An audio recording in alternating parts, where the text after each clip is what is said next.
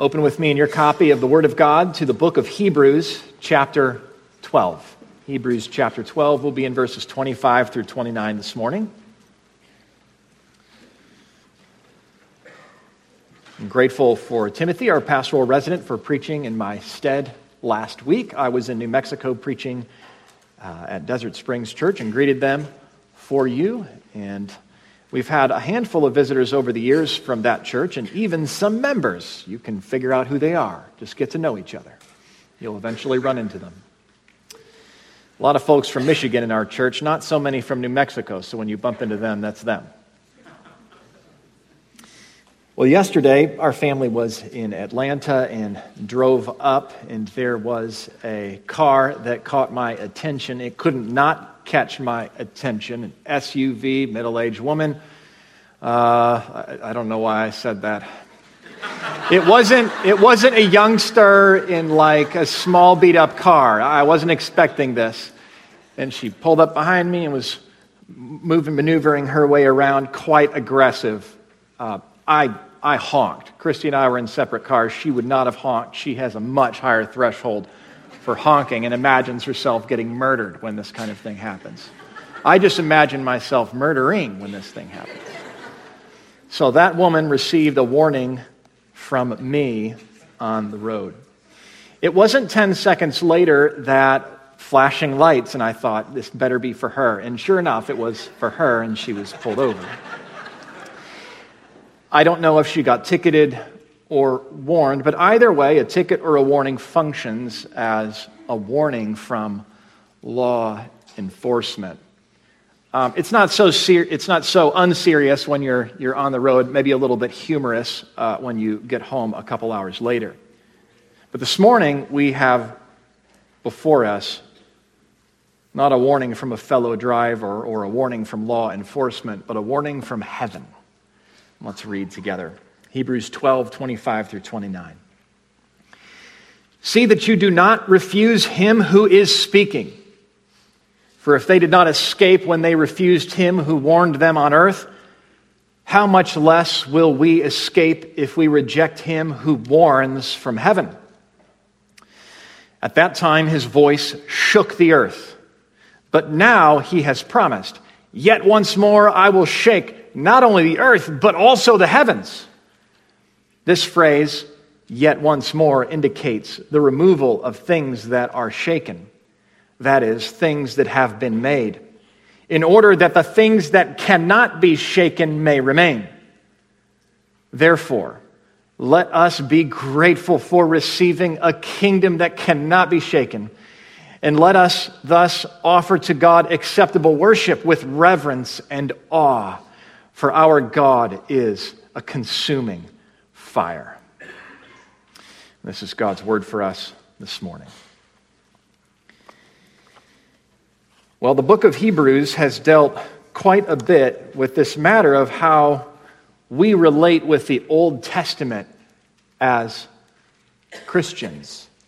These original readers were tempted to go back to relating with God through those Old Testament commands and structures because Jesus was getting them in trouble, worshiping, after all, that by their confession, crucified and risen and reigning Lord over all the earth, including Rome, and with all of its invisible features, an invisible Christ, an invisible priest in the heavens. There is something attractive about the Old Testament ways of relating with God. And sometimes we're tempted to cook up new measurables, new things to see and to taste and to hear and to sense as a way of quantifying and measuring and sorting out who's good and bad and how to worship God and how not to worship him. No, the New Testament religion, Christianity, the salvation that's come in Christ is profoundly invisible, which is way harder than anything you could do to measure, but empowered by the invisible Spirit of God. So we're not to go back to Old Testament ways. And yet the author of Hebrews keeps quoting the Old Testament, keeps helping us to draw on the Old Testament in order to relate with God properly as Christians. We have some tendencies in talking about the Old and New Testaments, that first part of our Bible and the second part, Christ and forward. And some of them are better and some are worse. It's okay to call it old and new if by that we mean that there's progress in God's revelation and that Jesus Christ's life, death, and resurrection functions as the center of God's plan in all that He does for us. Everything He has done and said has led to Christ, and everything that happened after Christ has come is expounding, interpreting, explaining, and exalting Him. So old and new is a good way to speak of the two sides of our Bible. Obsolete and current. Sometimes we talk about, that's in the Old Testament, so it's irrelevant, or it's obsolete, or it doesn't count. Fill in the blank. And there's something to that. The author of Hebrews has said that the Old Covenant, through Moses, is obsolete. It's okay to speak that way if by that we mean that those Old Testament scriptures and the Old Covenant represents God's promise and Christ represents God's fulfillment. And in that sense, Christ has fulfilled the Old Testament scriptures. Sometimes I'm afraid we talk about God in ways that are entirely inappropriate by not thinking carefully about the difference. Maybe the God of the Old Testament was stringent and serious, and the God of the New Testament, maybe it's the same God, but He's really chilled out. He's the mellowed out God. Which means maybe coming to God was really hard in the Old Testament because He was just a hard God. But in the New Testament, coming to God is super easy because He's super easy. We'll look down at our text this morning. We have two Old Testament quotes. We have one in verse 26, "Yet once more I will shake not only the earth but also the heavens." Now, that's a promise through the prophet Haggai in the Old Testament concerning something that God will yet do. So He's going to shake heaven and earth, judge heaven and earth. And He promised that, the Old Testament God. But wait, He's going to do it, yet in the future, same God. And then you've got this nice verse on worship down here. Who doesn't like worship? Worship's great. Verse 28, "Let us offer to God acceptable worship." Wait a second.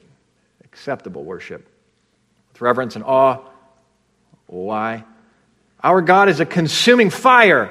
Well, that's an image from Deuteronomy. The all-consuming, sheer majesty and holiness of God. Same God. There it is. Right there on the page of the New Testament. At our best, we know better. But this morning's sermon will help us think carefully about God so we might perceive Him as He is and not miss anything, so that we might worship Him in an acceptable way, a way that is acceptable to Him.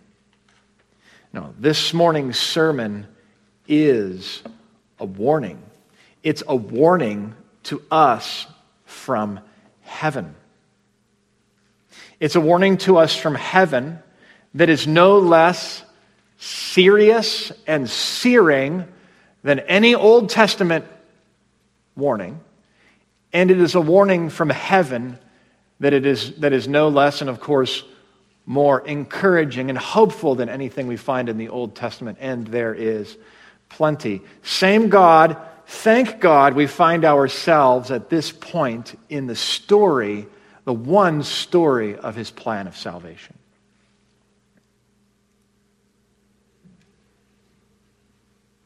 And this sermon is a warning from heaven. It is a warning concerning real danger. It's a warning with a real way of escape. And it's a warning that helps us with what we can't help but do if we hear this warning correctly and with ears to hear. We have a voice, a vision, and a vocation this morning. First, a voice, verse 25. See that you do not refuse him who is speaking. A warning considering serious danger. We know what competing voices are. In your own home, perhaps it's the TV and your spouse, or it's the kid and the kid and the kid and the kid and the kid and the kid and the spouse. I was in an Uber a week ago, and it was one of the worst experiences of my life. I was very tired. I'd traveled across the country the day before, and I was with some friends I was eager to be with. I wasn't feeling great. I was in the front seat of the Uber. I'm usually happy to engage with an Uber driver. In this case, I was super unhappy to engage because I wasn't feeling well. Also, all the competing voices. There was the radio, which was on kind of loud. There was the GPS talking. And then my Uber driver was talking to me, which is fine, but it was a third channel. And then my two friends in the back were having a conversation I was kind of interested in, and I couldn't track with that. And I got out of the car as soon as I could. I don't mean to make myself out to be bad-natured. We're off to a bad start in this sermon so far, I realize that. But it's just how the material is coming. I got out of the car, competing voices talking at the same time. And then there's a such thing as conflicting voices.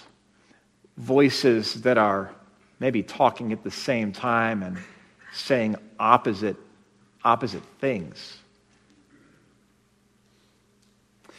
Our readers had some conflicting voices. They had the voice of their community and their political rulers who not merely condescended and shamed, but threatened them. They were for the taking.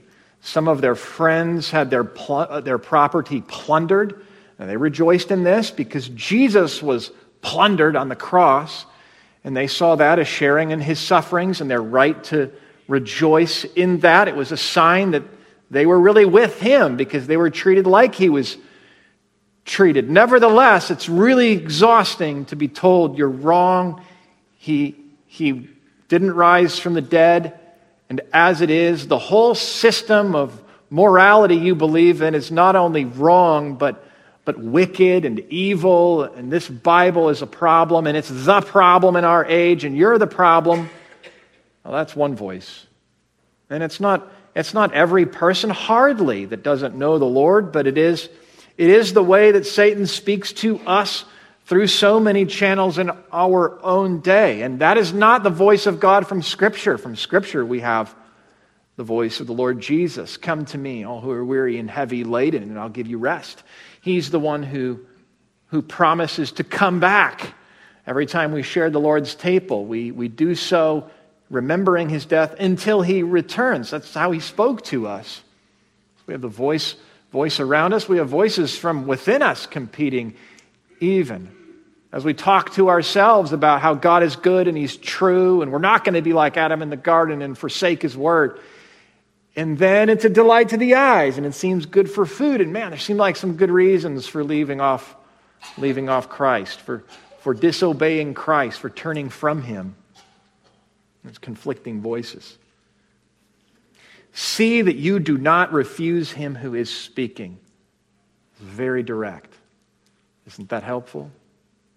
That's the word of God for us this morning.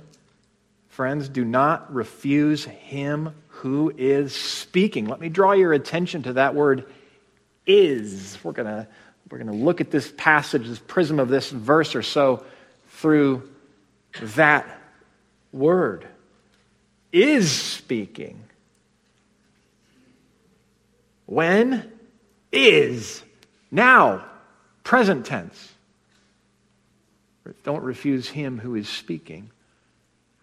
Apparently, the Lord is speaking now. Where from? From heaven. They did not escape when they refused him, when he warned them and spoke to them on earth, refused him who warned them, the Lord through his servant Moses. Much less will we escape if we reject him who warns from heaven. And who is this one from heaven spoken of in the book of Hebrews? Who is this now? None other than the Lord Jesus, that one become man who has ascended to the Father's right hand, who is enthroned, who is in heaven at the Father's right hand. The Lord Jesus speaks through the Holy Spirit. We've picked up on these verses. This author preaching this sermon through this book has quoted the Old Testament saying, therefore the Holy Spirit says, today if you hear his voice. The author of this book is quoting the Old Testament, saying it is the Holy Spirit speaking now with a word and a command to you to turn to him today. This book is living and active. The author has also said that. A living and active word. It's not merely this Bible, an old ancient book. We don't come here to study an old book for how valuable it is for us today. We don't come here to study this ancient collection of volumes because they're time-tested, and as it is, so many things are changing in the world, it's something we can hold on to. That's not why we come here. That's not why I gave myself to this book this week. It's not why you've read it this week. It's not why you're here this morning. We're here because we believe that this is God's word to us now. And it's not that as we read it, there's new meaning that he's giving to us that is apart from, in contradiction with, or running in parallel with, but unrelated to the original meaning. So we don't read the Bible and have things pop into our head and say, well, that's God speaking. God is saying something to me here, simply using the material on the page. No, the very words themselves are the word of God. He is speaking to us through the human authors. And we get our learning in this from the way the author has used the Old Testament scriptures. He quotes the Old Testament and he makes arguments from the Old Testament and he applies those Old Testament scriptures in very particular and precise ways. And thus says God is speaking to us. Speaking to us now, presently. An astounding thought. Where from? From heaven. He's speaking through his Son by the Holy Spirit. And how does he do this? Well, he does it through Scripture. Therefore, as the Holy Spirit says in chapter 3, he quoted the Scriptures, today if you hear his voice, well, the author is reading Scripture. You read the Scriptures and God speaks through his word. But he also speaks through us to one another. As we exhort one another as long as it is called today. And he speaks through leaders as we handle the word. Chapter 13. Who spoke to you the word of God. This generation that received this letter would not have heard Jesus speaking in person. This generation, the second generation, removed from that original group, can nevertheless be told in the very first verses of this book, in these last days, God has spoken to us by his Son. So long ago, God spoke in many ways and at many times, through prophets, through dreams. But in these last days, which is now, we're in the last days, that is the days that the Old Testament was looking forward to. The Messiah, Jesus, has come. In these last days, although he has been raised and is at his Father's right hand, God has spoken to us by his Son. He's spoken to the original readers who didn't walk around with Jesus. He spoke to them by the Son. And so too, he has spoken to you and me and speaks now to you and me by the Son. That's what we're doing here. That's why we come every Lord's Day. Oh, there's better and worse preaching. And from this preacher, there's better and worse Sundays. I don't like to think of it like shooting a basketball, and sometimes you miss and sometimes you make it. I've used that in my mind before, because when you play basketball or when you watch it, you can tell they don't lose too much sleep over a miss to keep going, and you have to think that way with anything hard that you do, certainly preaching. Better to think in baseball imagery for the preacher. Not every sermon is a home run. Sometimes you just get on base and that's good enough. A good, sound, solid, faithful, true sermon sustains the people of God.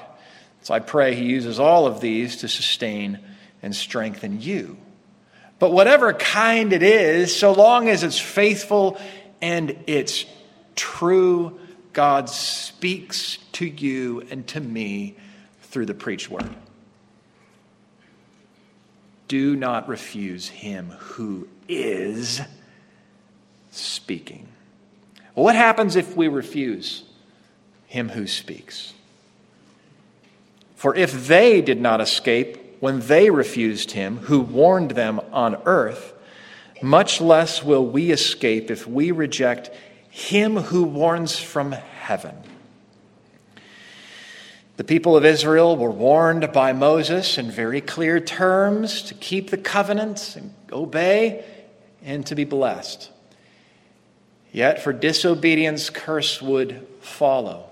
And that did follow. And so the people of God were banished from the land, and the sound of soldiers' feet and swords, and the death of family, and then the marching to Babylon, exiled from the land. The whole point of the land is that that's where God would meet with his people. But if they would not revere and keep the word of God, they could not be with God, or else God could not remain holy. But he's a just God, so he kept his word, and the people were banished. They did not escape his judgment, in other words, when they refused and were warned on earth. Well, much less will we escape, he says. This is a point of comparison. When you think of the Old Testament in relationship to the New, we can think of the mountains like last week. You have Mount Sinai, it's thunder and it's lightning and it's God's voice and you can't touch the mountain. But God is speaking, so there's grace there. He's giving his covenant. There's grace there, but he's still holy, and there isn't a solution to our sin that would allow us to get close enough. And so in a real way, that covenant was deficient and a problem because we were the problem. But the new covenant, the new mountain, Zion, we've come to that place through better blood. And we have full access to God, and that's good news. Bad, good. I guess you could contrast the old with the new in that way. We're in a much better place. But here in Hebrews, this passage, and in so many others, the contrast is maybe this way. There is judgment in the Old Testament, and there is very much more in the New. For judgment under the Old Covenant meant expulsion from the land and all kinds of physical and human consequences. But judgment in the New is condemnation and eternal suffering and death. The God we worship and the God we fear is the God who can kill both body and soul in hell. So there's judgment, and then there's greater judgment. That's a point of contrast between the old and the new. But also, there is salvation and grace in the old covenant, and there is greater salvation and even greater grace in the new. Which leads us to this vision now in verse 26. We've heard the voice of God speaking and a warning in that voice not to refuse him. And now we have more material, even a vision, a visual picture painted for our imagination so that we might take that warning seriously. But we find also tucked in here great comfort. At that time, verse 6, his voice shook the earth. But now he has promised, yet once more I will shake not only the earth but also the heavens. In other words, very much worse and devastating judgment.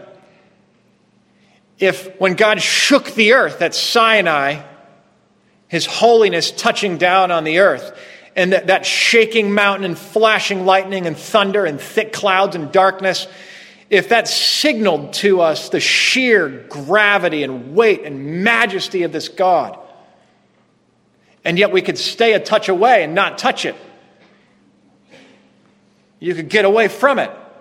There were places you could go on the earth and not sense it. Oh, there's no going anywhere and getting away from this shaking. I will shake not only the earth, but also the heavens. And so you have to ask, if it's the God of heaven who is holy, who shakes the heavens and the earth, and we couldn't touch that mountain without dying because he was holy when he shook just the earth, how will any of us get out of this one? Now we remember his fire that consumed Sodom and Gomorrah in justice. We remember the flood that covered the whole earth. And he's used nature to bring his judgment before. How will could any of us survive? And what hope is there to not refuse him who is speaking? Well, that holds out some hope. It depends on what he's saying. And what he's saying holds out to us. It must be good. And so we keep reading. The author is quoted from Haggai, and now he's interpreting that passage. This phrase, quote, yet once more, he's doing exegesis now. He's interpreting the text. This phrase, yet once more, indicates the removal of things that are shaken. That is, the things that have been made. Okay? God's going to shake the heavens and the earth. And everything that he made, for everything that he made is under the curse, is under corruption because of sin's entrance into the world, because of Adam's sin, in which we all participate. Yet once more indicates the removal of things that are shaken, that is, things that have been made, in order that the things that cannot be shaken may remain. And what are those things? Our God has broken into history and into this fallen and sinful and condemned world. And he has done so with a promise. And he has fulfilled that promise in the sending of his son Jesus, who lived an unshakable, perfect life, and who was shaken and shrouded in darkness under the wrath of God, and who was raised from the dead, gloriously bright, and who is now unshaken and seated at the right hand of the Father, so that all who put their faith in him remain.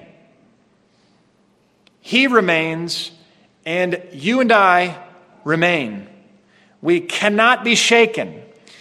God will judge the whole earth, and this is really good news.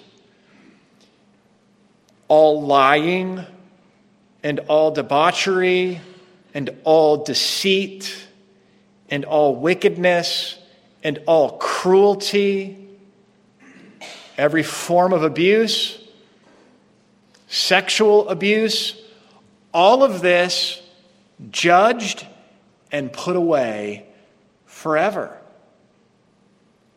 And of course we know we are part of that problem, which is why the good news of this verse comes in the context of the good news of this book, that there is a great high priest who has gone before us, suffered in our place to take away our sin and guilt, to bring us to God, so that when God judges the whole earth and casts out all wickedness and darkness and cruelty and evil and deceit, we astoundingly, because of his great mercy, remain.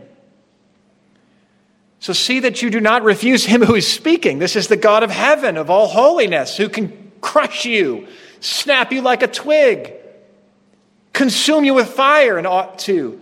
But this God will shake the earth and put away everything hard and every pain and wipe away every tear of every person that is his. And you and I will remain. Which is how that second verse we're looking at somehow goes from being a terrifying vision to a very hopeful vision indeed. Do not refuse him who is speaking. Those that refused him previously did not escape. How much more will you and I escape this terrifying holy God to whom we will give account? Oh, we will not. But that very God who shook the earth once will shake the heavens and the earth. And any judgment that we saw and perceived and watched on the pages of the Old Testament that I've referenced already, flood and fire and all the rest, is nothing compared to what he will do. For whatever he did in one place and one time, and that flood was universal, he will do to the cosmos one day. Well, that's good news for him because he'll be left and won't have to put up with us. But it is good news for us too because he has seen fit to offer us a great salvation so that after shaking the heavens and the earth, you and I will remain. That's great news. And that's a great clarification. Let me show you a little of where we see this around the Scriptures, so that you will see it wherever it is, because it's just about everywhere. The book of Haggai, kind of hard to get to, but maybe you'll try. The beginning of your Bibles, there's an index. Look for Haggai. It's toward the end of the Old Testament, before Zechariah, before Malachi, very end of the Old Testament.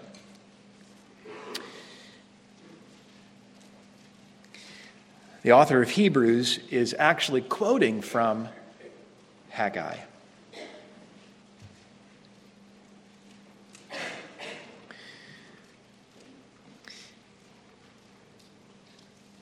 In Haggai chapter 2, we have received, the people have, the command, having returned to the land because God has graciously brought them back, a picture of salvation.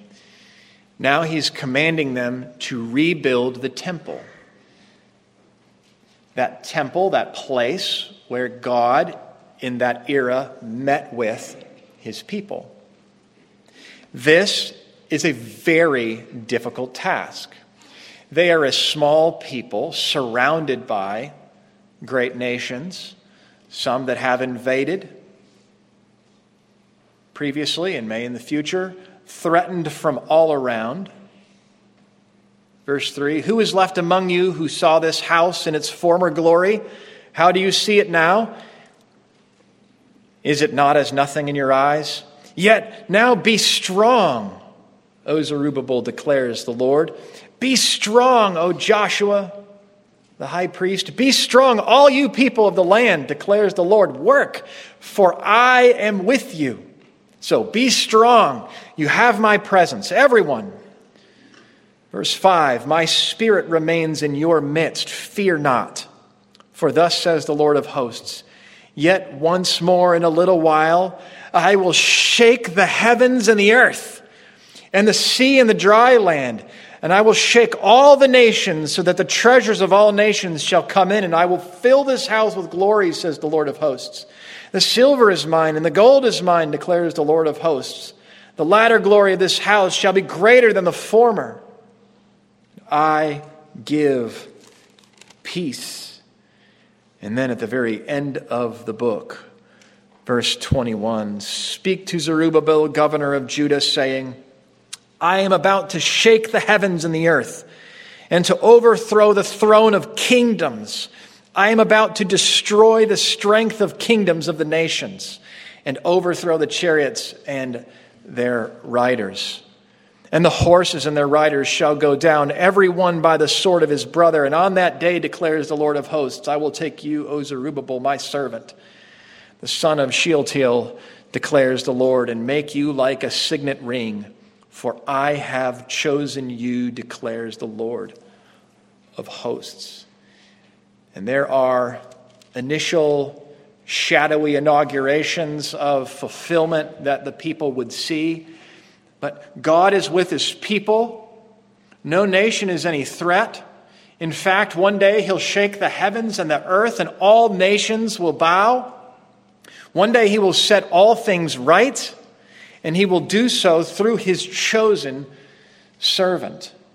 You can turn back to the book of Hebrews now, while I read for us several additional passages.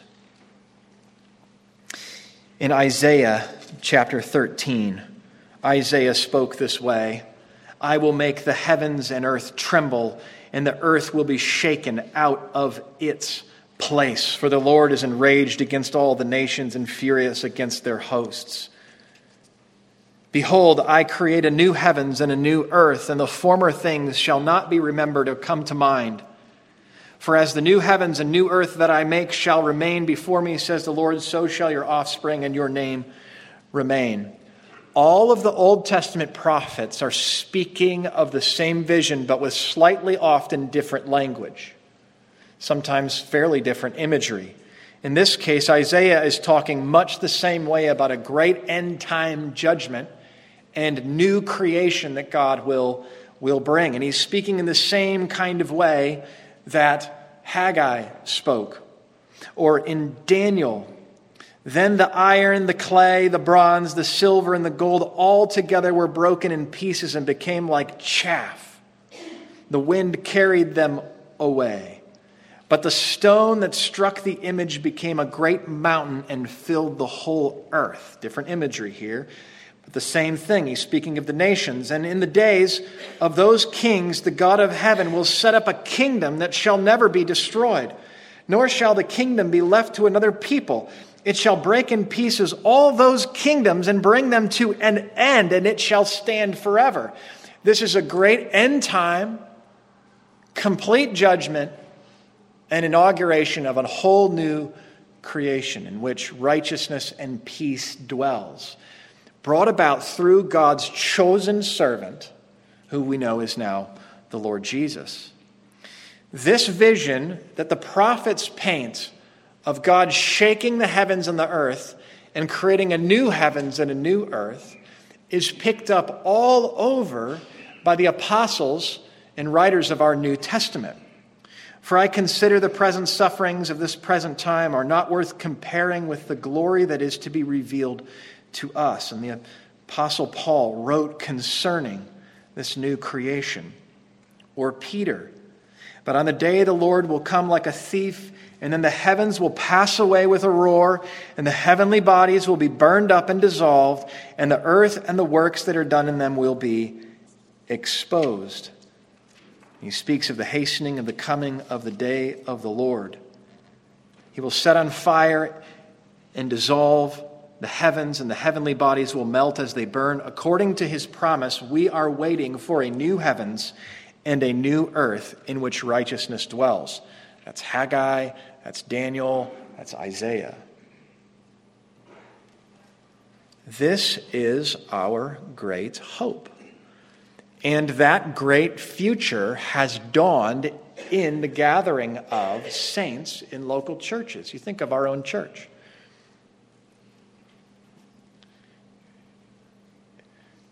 We know what a reunion is. A reunion is like family getting together down the years, having been all together maybe in a previous era, grown up together and now spread out, but now gathering together for reunions. Every Lord's Day is like a pre-union. I made the word up. What do you think? Welcome to this gathering at Heritage Bible Church, a pre-union of the new creation. A reunion is a gathering of real family in real time in a real place. And so this pre-union is a gathering of real people in real time in a real place, real family, real citizens of heaven. So our church is an outpost of this future age that is broken into the present, which of course can't help but lead us to our last movement in this sermon. We've moved from hearing a voice of God that we must not refuse to seeing a vision to compel us as to why we must not, and to give us hope in heeding his voice against other competing voices. And now we have a vocation, a glorious vocation, something that we cannot help but do if we have really apprehended all that this God is in himself and all he has done for us in his chosen servant Jesus. Verse 28 and 29. Let us, friends, be grateful for receiving a kingdom that cannot be shaken. And thus let us offer to God acceptable worship with reverence and awe. For our God is a consuming fire. I love this verse.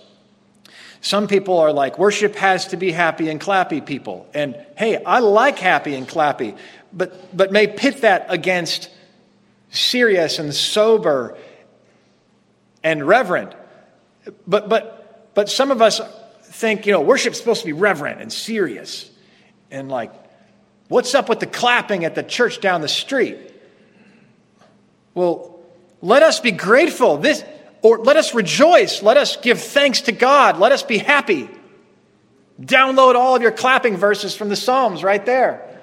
Let us be grateful to God for the kingdom that he's given to us. A kingdom that cannot be shaken, of which we're a part.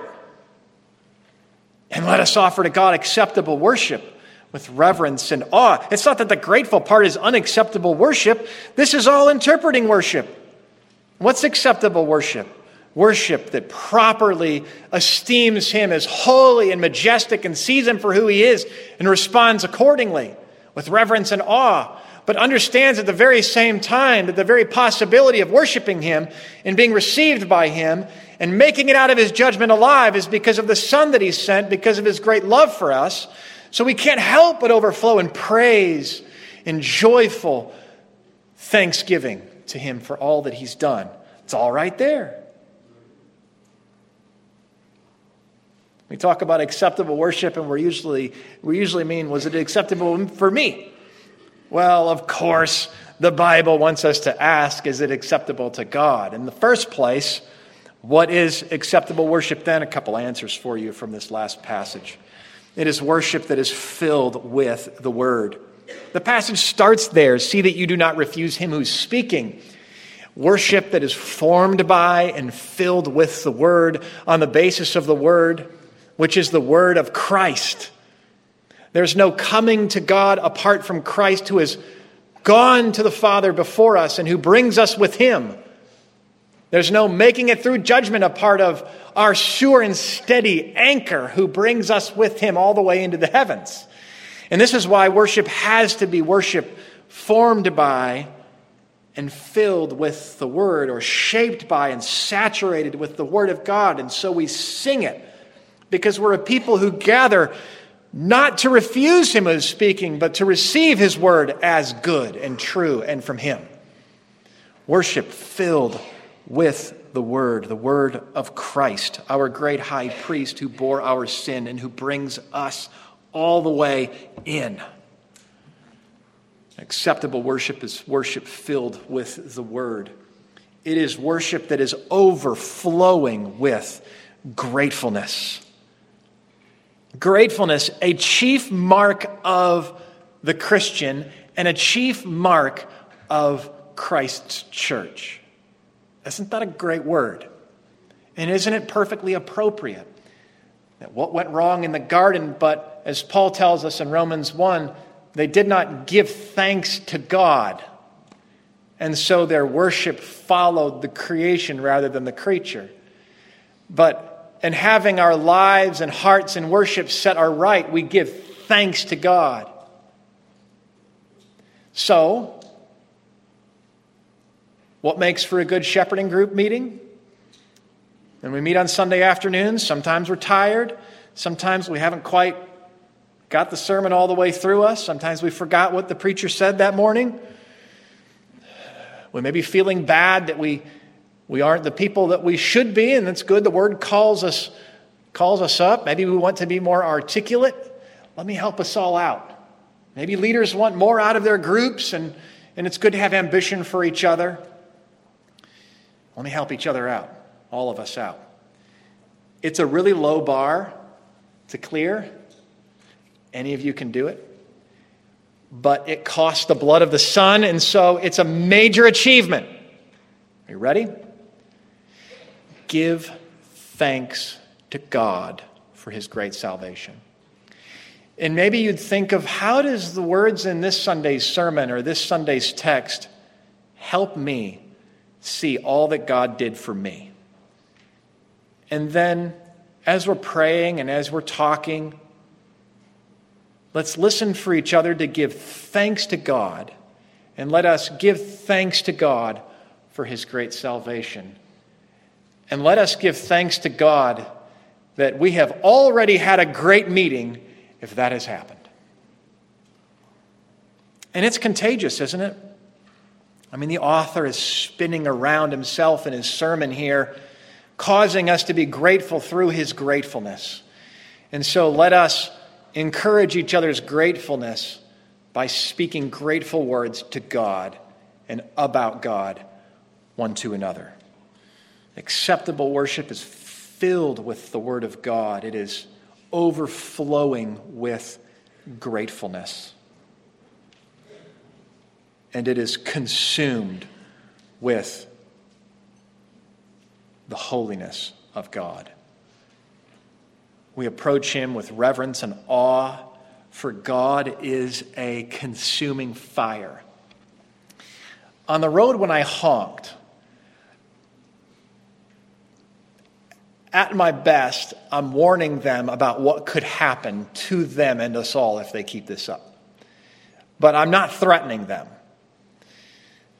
I don't have that much finesse with the horn.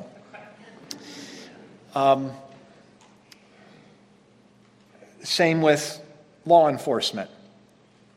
It may be a threat of consequences if they keep this up. But it's not that the wrath of the officer would come on the person for speeding. Oh, it might ruin their day. Suppose I could relate. In this case, consider this. This warning from heaven is not a warning about something out there, a natural consequence of our sin, what someone might do if you keep that up. This warning from heaven is a warning concerning a certain danger, and God is the danger. He's the one who's going to shake the heavens and the earth. So do not refuse Him speaking. But God is more than the danger. He is not just a consuming fire who consumes sin and puts it all away one day. He is a God who consumes His people's worship. It's a consuming fire. Those burnt offerings put on the table in the Old Covenant at the tabernacle and consumed, a pleasing aroma to the Lord, representing the offering of the whole life of the person to God. And so we offer our whole lives to God as a pleasing aroma to Him. And so let our worship heritage be filled with the Word.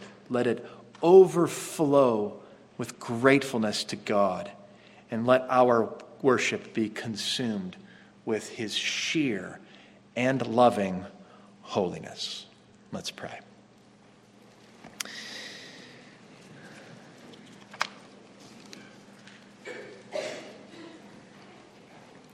Oh, Father, we give You thanks for this always needed word. We consider that we are praying to You, the danger. And yet You are a God who talks to us and speaks to us with more than a word of warning, but with an invitation to believe, to confess the Lord Jesus as our great high priest who brings us to you because he's suffered for our sins. And Father, I do pray for those among us who have not looked to Jesus as the answer to this very great danger, that they would wholly entrust themselves to him and so come wholly to you and be received. We thank you that acceptable worship is possible. And we pray that you would fill our hearts with gratefulness, with reverence, and with awe, for you are a consuming fire. Amen.